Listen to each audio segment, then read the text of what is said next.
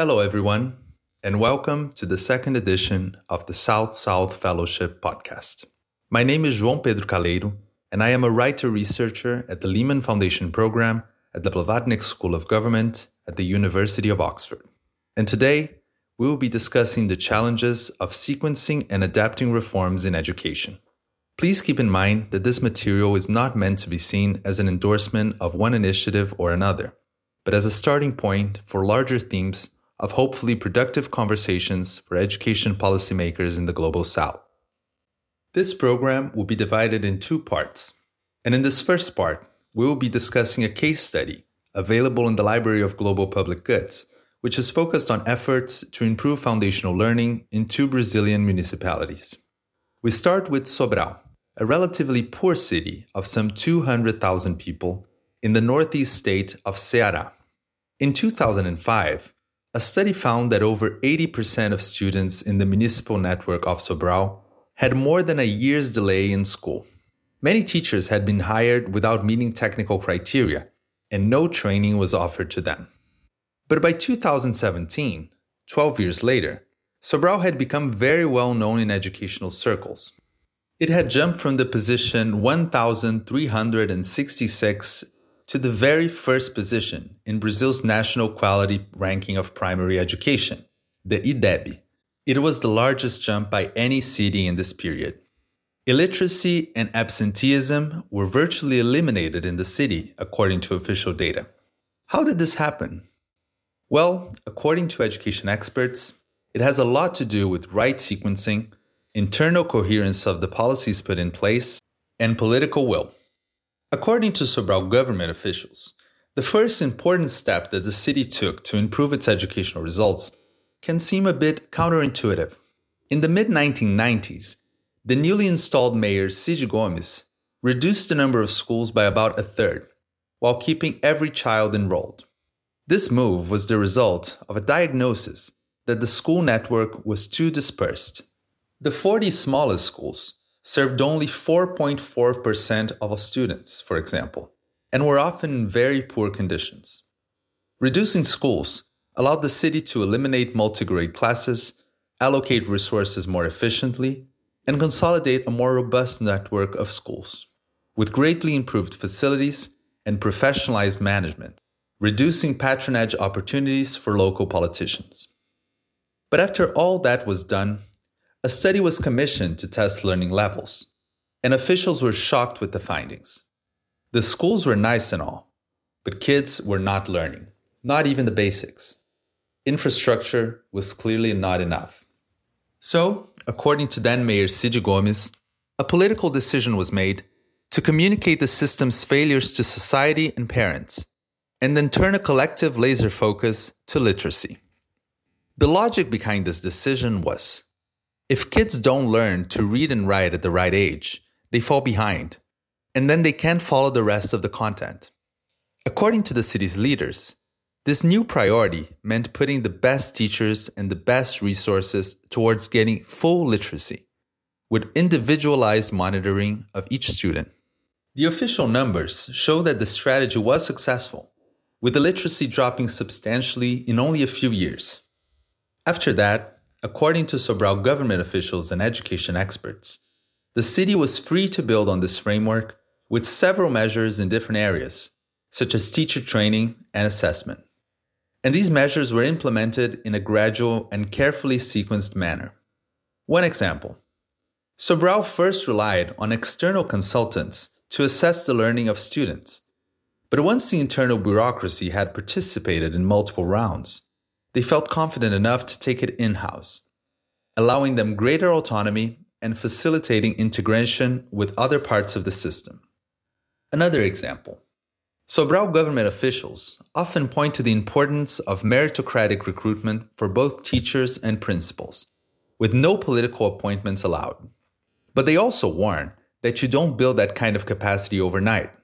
So, as their thinking went, first, they made sure to attract people with the right profile and skills into the educational system. And only later, they made sure to require that only those with the right experience could stay.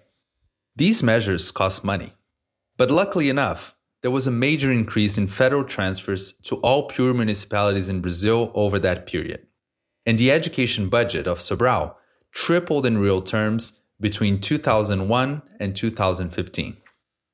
Resources still stayed well below the national average, but the rise in funding was put to use in delivering vastly better learning results. Now, we will hear more about the story from Louisee Cruz, an education expert who co-wrote a report about Sobral for the World Bank. She highlights a few of the most important policies put in place by the municipality, like their strategies to eliminate dropouts and improve teacher training.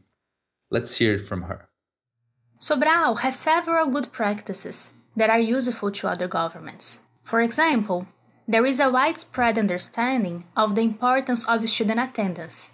A few minutes after classes start, the school principal has a list of absent students and start contacting families to identify why the student missed class.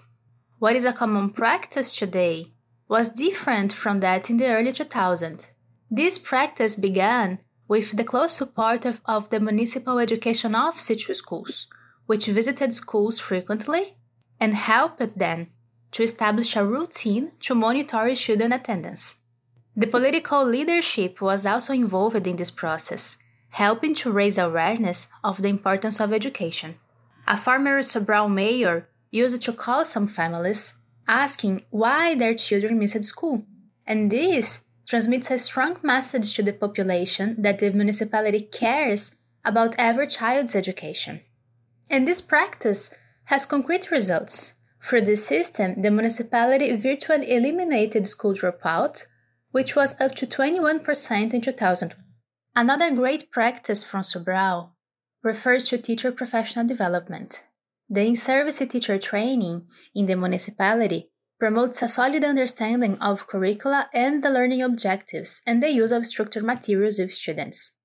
Training is super practical. It focuses on the curricular ability that teachers are expected to develop with kids in the coming weeks, and the available material to cover the ability.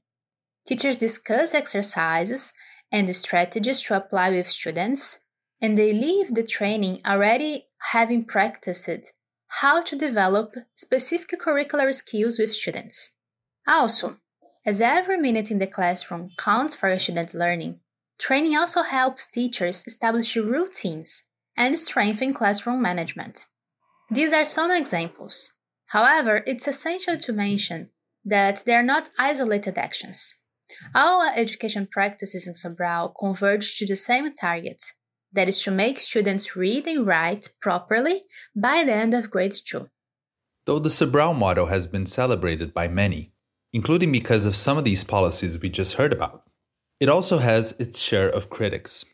Some educators point out that the obsession over constant assessments leads to a problem of quote-unquote teaching to the test.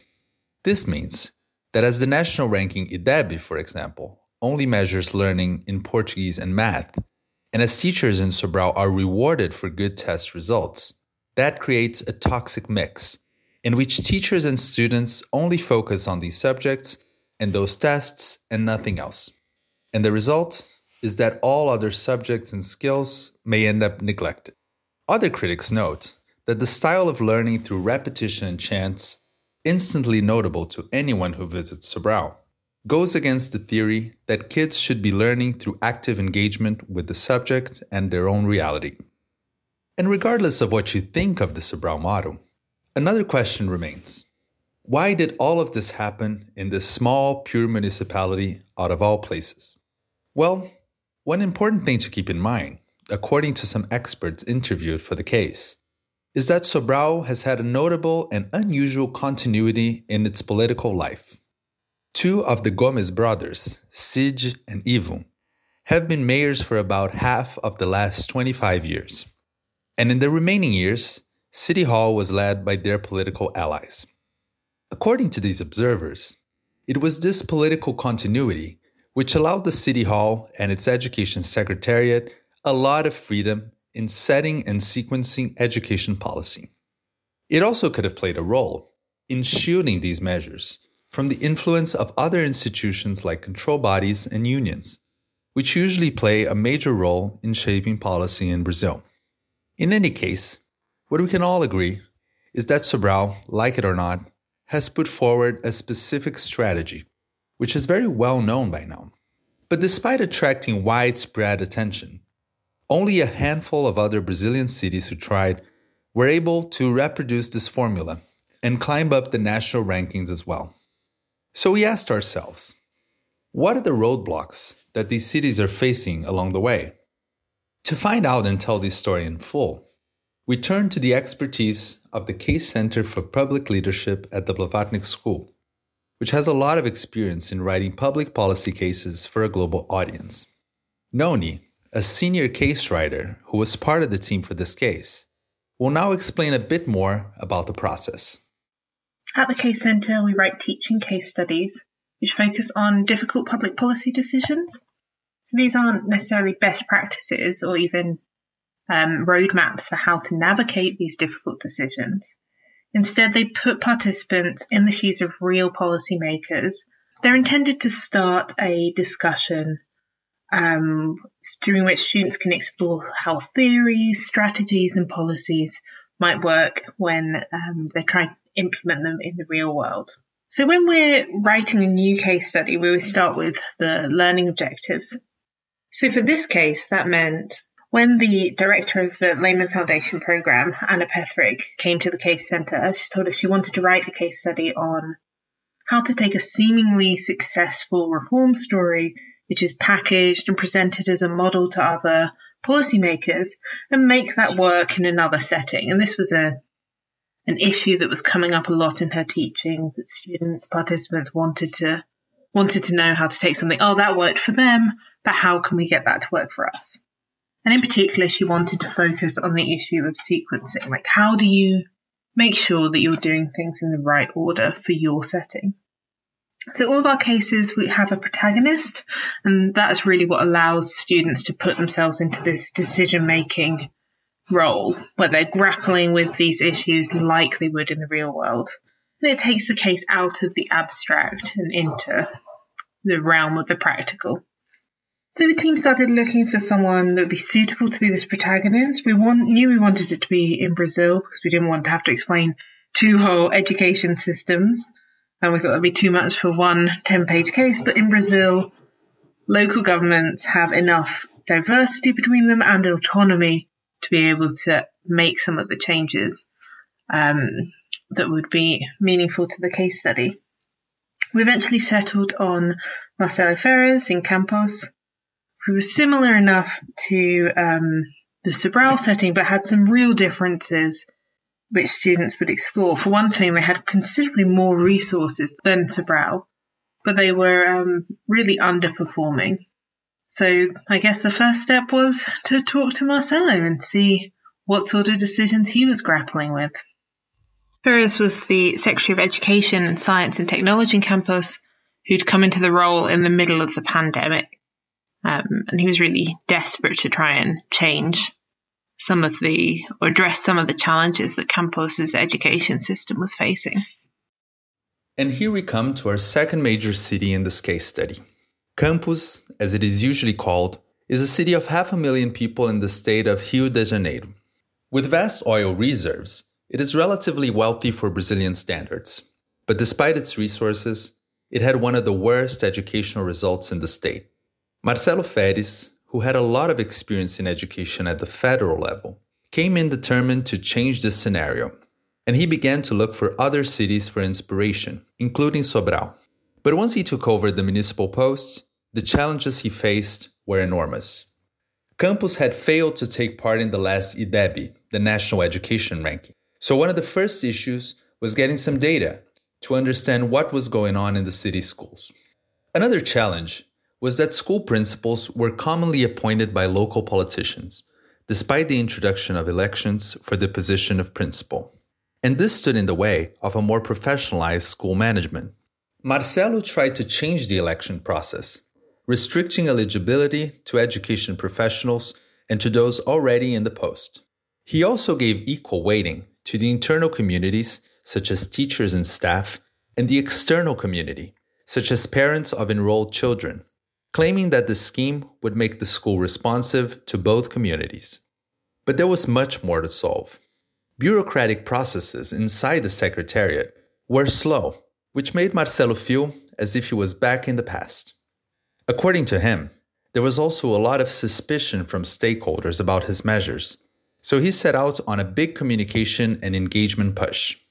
With the help of Sobral, Marcelo established a teacher training center. Then, he also followed in Sobral's footsteps by deciding to improve school facilities as a first move. According to him, this was a way to get support from parents and buy some time and political goodwill, while he structured a plan to improve learning in the Campos system. Oh, and remember the early decision by Sobral to reduce its number of schools? Well, Marcelo concluded that closing some schools would be a useful step for his city too. Campos was very low density and had an average of only 179 students per school, compared to 472 students per school in Sobral. The ongoing costs of maintaining schools with only a handful of students in precarious conditions was also a barrier for Ferris to advance on some priorities, like professionalized management and eliminating multi-grade classes. Expanding full-time schooling, another priority, would also be especially hard with a system that was stretched too thin. But this move was controversial when Sobral did it, and it would be controversial in Campos too. Families did not want their kids to be sent to new schools further away, and the independent state prosecutor's office filed an official complaint. Following through with this step would require Marcelo to handle mounting resistances without the political shielding that the Gomes family had in Sobral. Now, let's hear it from Noni on why this crossroads moment is so important for the case. In our case studies, we use decision points to focus participant decision-making in the classroom. So if cases are meant to be practice for real-world policymaking, then the decision point, it really should be the most challenging moment facing the protagonist in their journey. And it's useful to use something like a choice between two rights or a choice between two wrongs, or a moment when the future of a project hangs in the balance depending on what the protagonist is going to do. What we want is something really that's going to prompt an engaging discussion and also allows participants to exercise their own judgment. There's no right answer with the decision point. So in this case, Marcelo told us that the most challenging moment came around these school closures he was considering early in the process of reforming Campos' education system. He knew from talking to Sobral that it had been very important for them to do it early in their process. But just as he was preparing to close some of the schools, a list of 20 schools he was considering for closure was leaked to the teachers' union and in the local press. In response, it was strongly opposed by the opposition councillors, by the unions and by parent groups. And the public prosecutor's office even began looking into the legality of the closures. Now, Ferris argued that the schools were very small, some were in buildings or in terrible structural condition that didn't even meet the city regulations. And some of the students were going to be given places in daycares and schools just meters away from their existing education setting. But the political situation was a complete mess. And while in Sobral there had been considerable political support, Campos, the political situation was more tenuous. Marcelo had to decide, should he reconsider the importance of school closures at this stage, and were there other ways to achieve his goal of improving education in Campos? Should he reconsider, for example, the sequence of reforms? Now we had understood Campos, Sobral, and their educational themes a bit better, and we had a completed case study in our hands.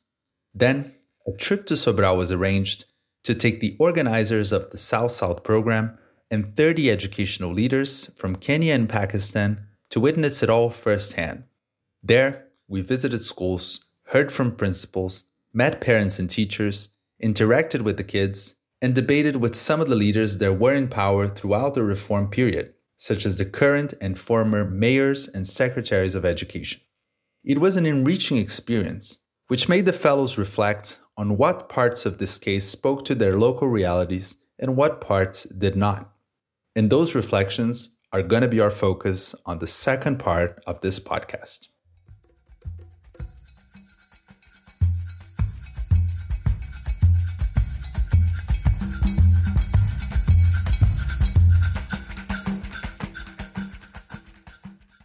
For the second part of our podcast, we will focus on the kinds of conversations that the Sobral campus case can prompt among people elsewhere in the Global South, based on reflections from the Kenya and Pakistan educational fellows who visited Brazil.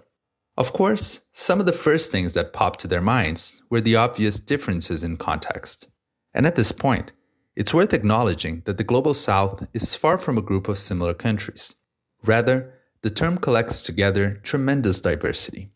Some of the fellows noted, for example, that all the reforms in Sobral and Campos were only possible because the municipalities have a constitutionally mandated level of control over education policy.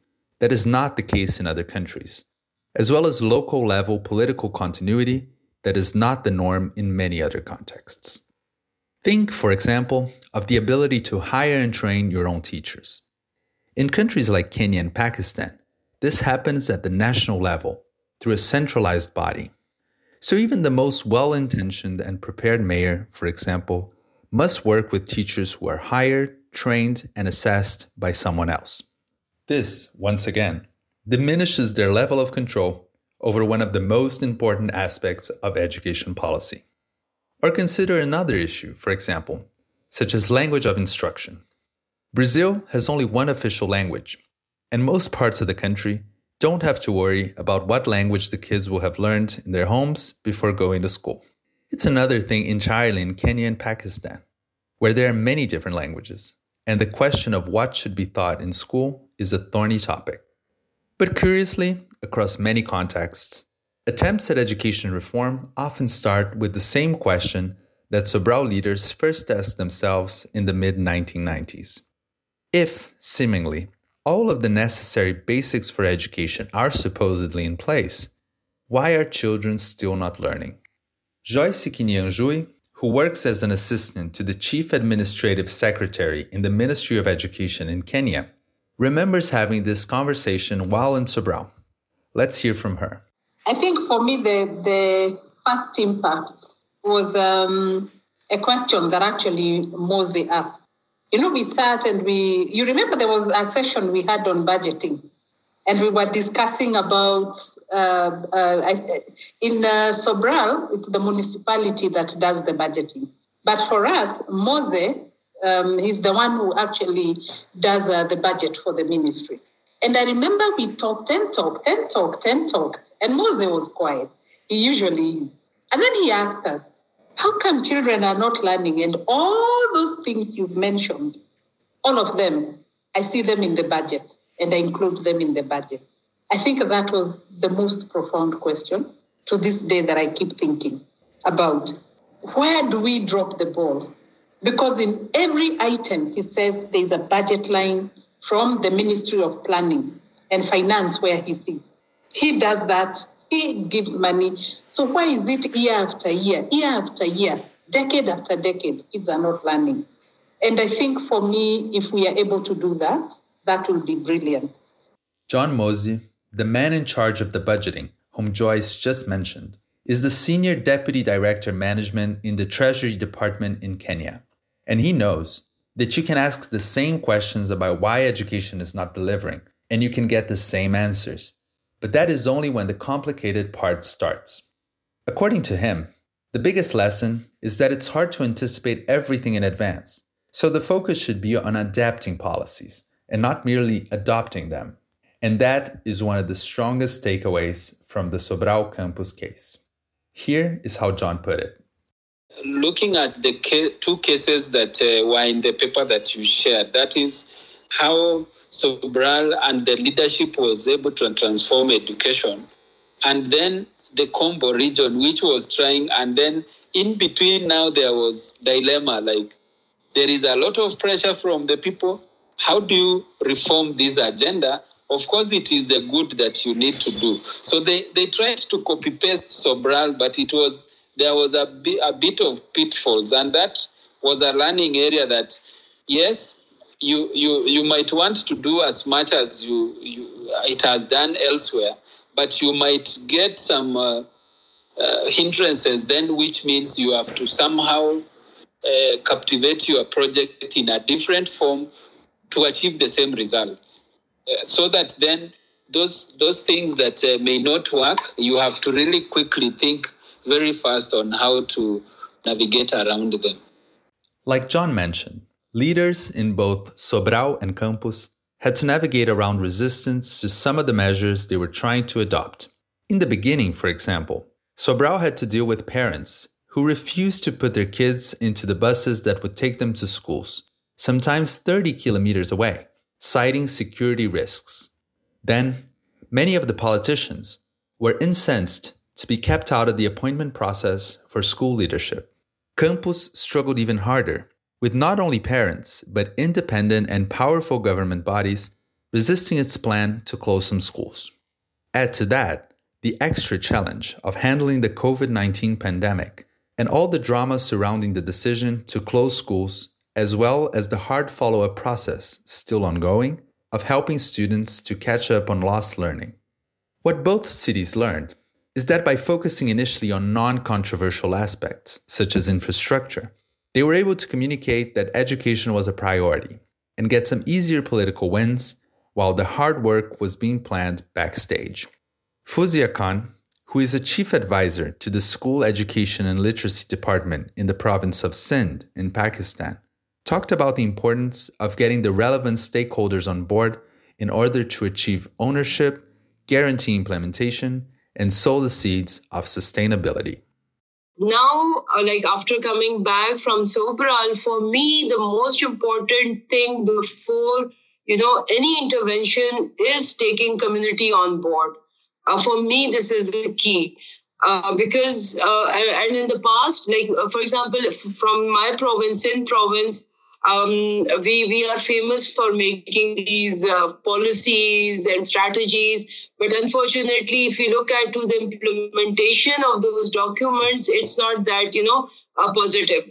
So one thing which I realize is that usually the kind of policies or these documentations are usually donor driven. And plus, there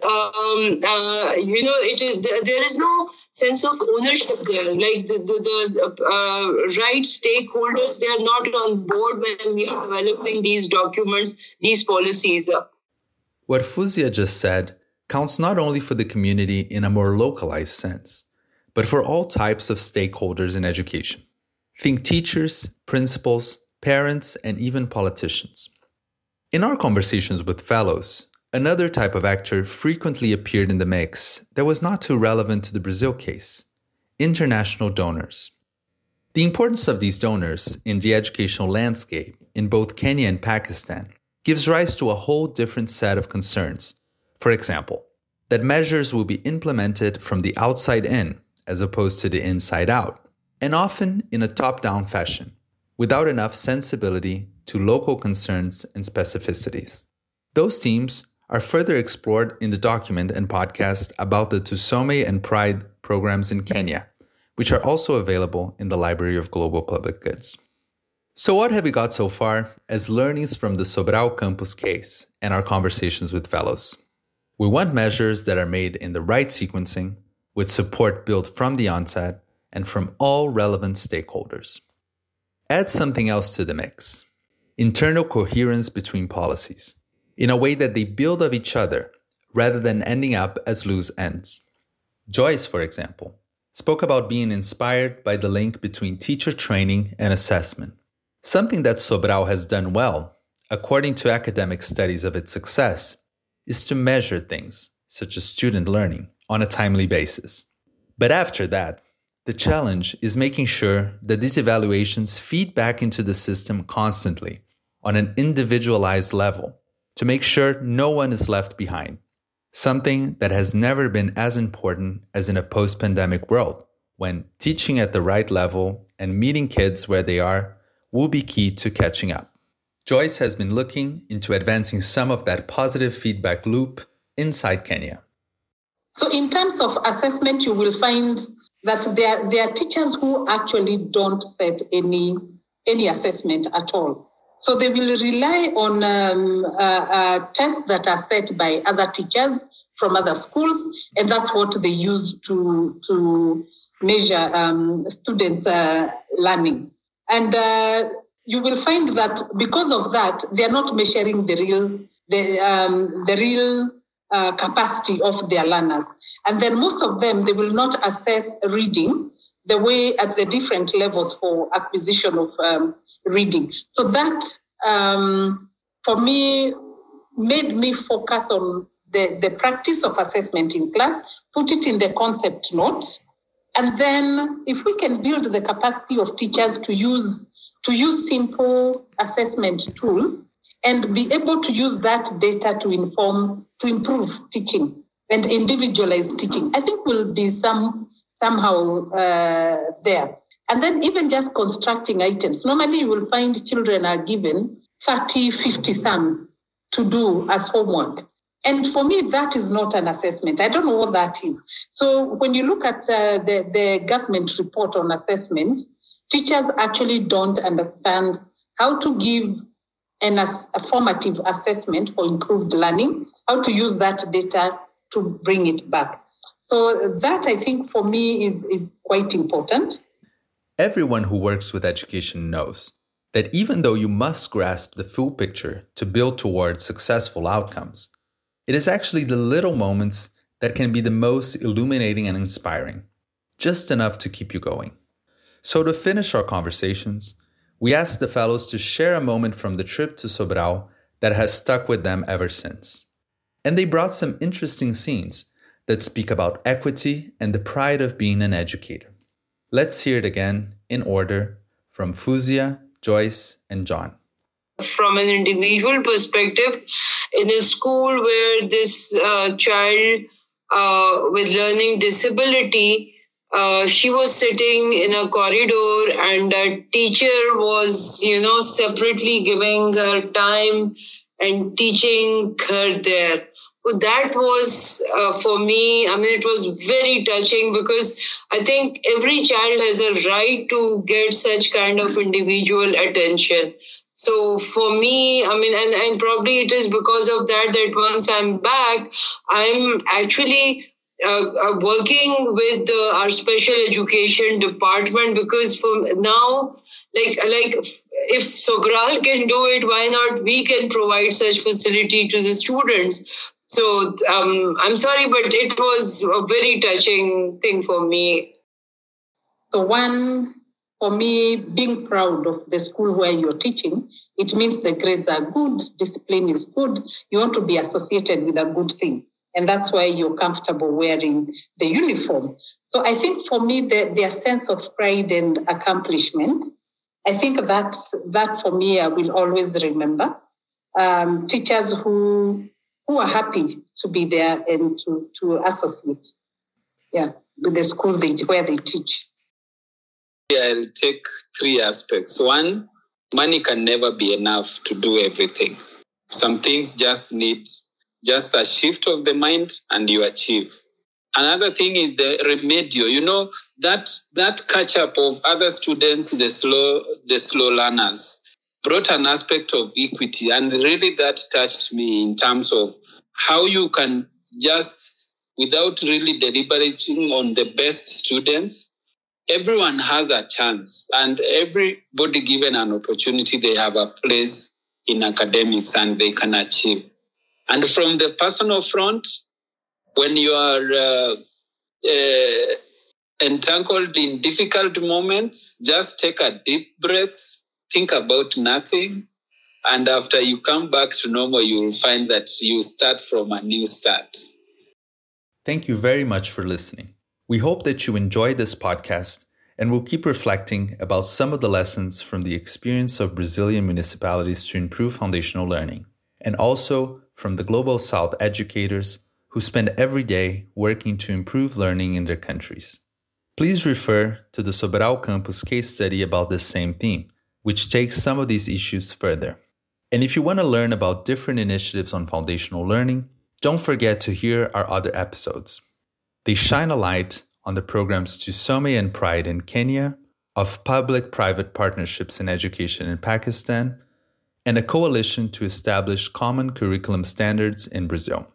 And we hope to hear comments, suggestions, and questions through the email lehman.foundation@bsg.ox.ac.uk. See you next time.